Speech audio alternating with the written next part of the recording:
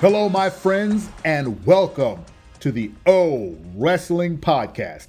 This is our very first, the inaugural, the kickoff of our Smackdown recap for December 16th, 2022. We're going to hit you with the good, the bad, and the ugly of tonight's Smackdown episode, quote unquote, live from Chicago, Illinois.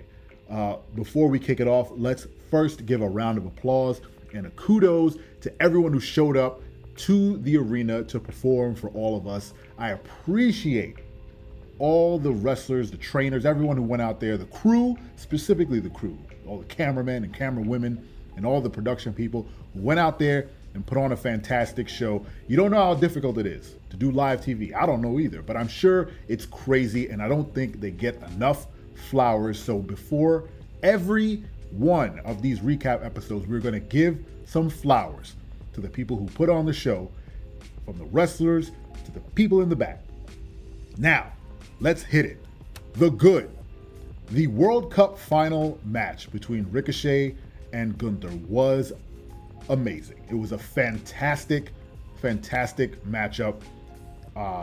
There's a thing in WWE 2K22's what's the booking thing? I don't know the name of the GM mode. There you go.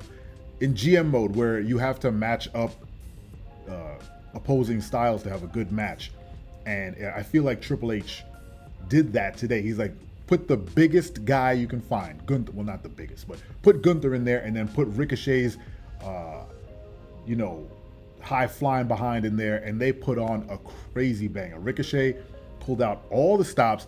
My man was flipping and kicking. He was doing some amazing kicks, crazy flips, and as usual, Ricochet can sell a move like nobody else. The man looked like he died for real. He got slammed around, and Gunther debuted a new finishing move, according to Michael Cole. I don't remember what his name for the move was, but it was basically a over the head. It was like a carry to a sidewalk slam. It was like a side slam that put Ricochet away after Ricochet kicked out from a crazy powerbomb. It was a fantastic match. I love the idea of the World Cup tournament. I like the idea of tournaments in general, giving, when you want to do long form storytelling, it doesn't only have to be in like the storyline itself. You can do it with matches, and having tournaments is a perfect way to kind of not elongate, but extend a storyline across multiple weeks, months if you want, and keep people engaged, because they're literally following a bracket, and I think they did a fantastic job. They ended up setting up a Christmas match for next week with Ricochet and Braun Strowman versus Imperium. I believe next week is taped. I'm not very sure, but we're going to get another banger of a match, and it seems like Ricochet and Braun are on their way to being a tag team for at least a bit. Okay, now, the bad. Let's hit the bad. Whew. All right, so I'm not going to sugarcoat it. All right, the Bray Wyatt stuff was bad. It was bad in context with everything else, because as usual, the story is kind of dragging. It's creeping, right? On the positive side, it did move forward, and Bray Wyatt actually showed up. He got in LA Knight's face. LA Knight put boots to him, so there was an actual physical confrontation outside of like a slap to the face. And then a person who we assume is Uncle Howdy showed up and then like scared LA Knight away, apparently. LA Knight got out the ring and backed up, and then they cut to commercial. But they didn't cut to commercial before they played a laugh track for way too long in the arena. And at some point, the camera was on Bray Wyatt, who's in the corner, kind of collecting himself after getting kicked around by LA Knight. And his face, he looked very puzzled, but it wasn't puzzled as in like, let me act like I'm puzzled. He looked like he was confused why they had the laugh track going for so long. And if you look at the dude who's playing Uncle Howdy, he's also very confused as why the laugh track is going so long. So he just started fake belly laughing again. And then LA Knight, exited the arena, and then they cut to commercial. So we don't see what happened. We don't see where anyone went. Again, we're left with more questions than answers, and honestly, I'm tired of this story. It's not going great. I'm not giving up on it, but I am tired of what is being presented. I covered Bray Wyatt's storyline in an earlier episode that you can find on our YouTube channel, on Spotify or whatever. So I won't go too deep into it here, but this needs to pick up speed fast. And I'm not saying to end the storyline. I'm saying pick up speed, put some hustle behind it, and tell a more engaging story for longer instead of a very mediocre story stretched out across way too long. Okay. And for the ugly. So during the triple team match, I don't know what you call it, 3-man triple threat match between Hit Row, Viking Raiders, and man, I can't even say their names. Legado. I'm not gonna. You guys know who I'm talking about. With Zelina Vega.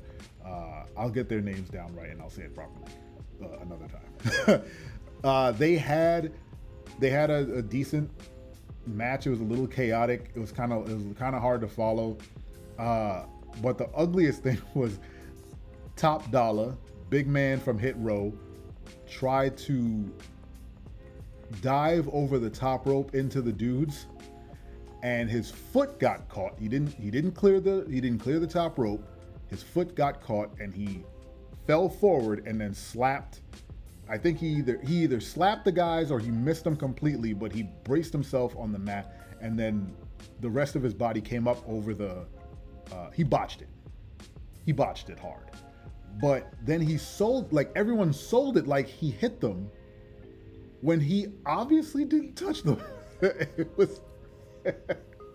I cringed pretty hard, and it reminded me why I kind of stopped watching wrestling matches. That stuff makes me itch, that cringe, that awkwardness of that match. I was like, oh, this is weird. But that move in particular was ugly, and it was the catalyst that kind of led to Hit Row winning that triple threat match, whatever you want to call it.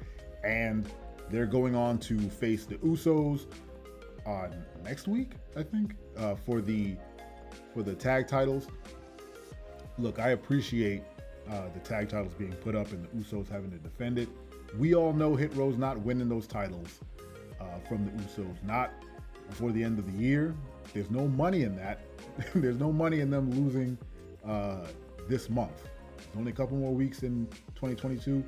If the Usos lose it, it's either going to be at WrestleMania, SummerSlam, something big, right? Royal Rumble. And I doubt it will be to Hit Row.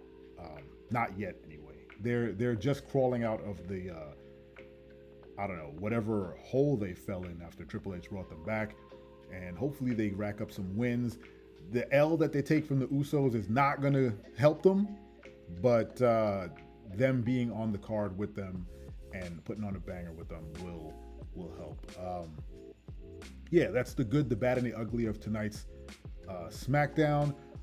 Before we go, we'll cover some of the stuff that went down. John Cena came back. How about that? It's pretty big news, but it wasn't a good or a bad or an ugly. It's just a thing that's happening. And when I say John Cena came back, he returned in a obviously pre-taped message that they played on the Titantron, setting up a December 30th match between Roman Reigns and Sami Zayn and Kevin Owens and John Cena for his match of the year, basically. He's had a match every year for 22 years, and 2022 was the only year he didn't have one. So he's going to have one on the 30th of December. So we'll all tune in to see that. Huh? All right. That is the end of our SmackDown recap. Make sure you head over to What Culture Wrestling if you want a more in-depth review of SmackDown. But I just wanted to come in here and say what's up to you guys and give you something to listen to before the night is out. Thank you for listening. I appreciate your time. And remember, guys, what is it? I'm your friend. I'm your friend, but if I ever see you in the ring, I can beat you. Don't you know? Yeah, yeah, yeah.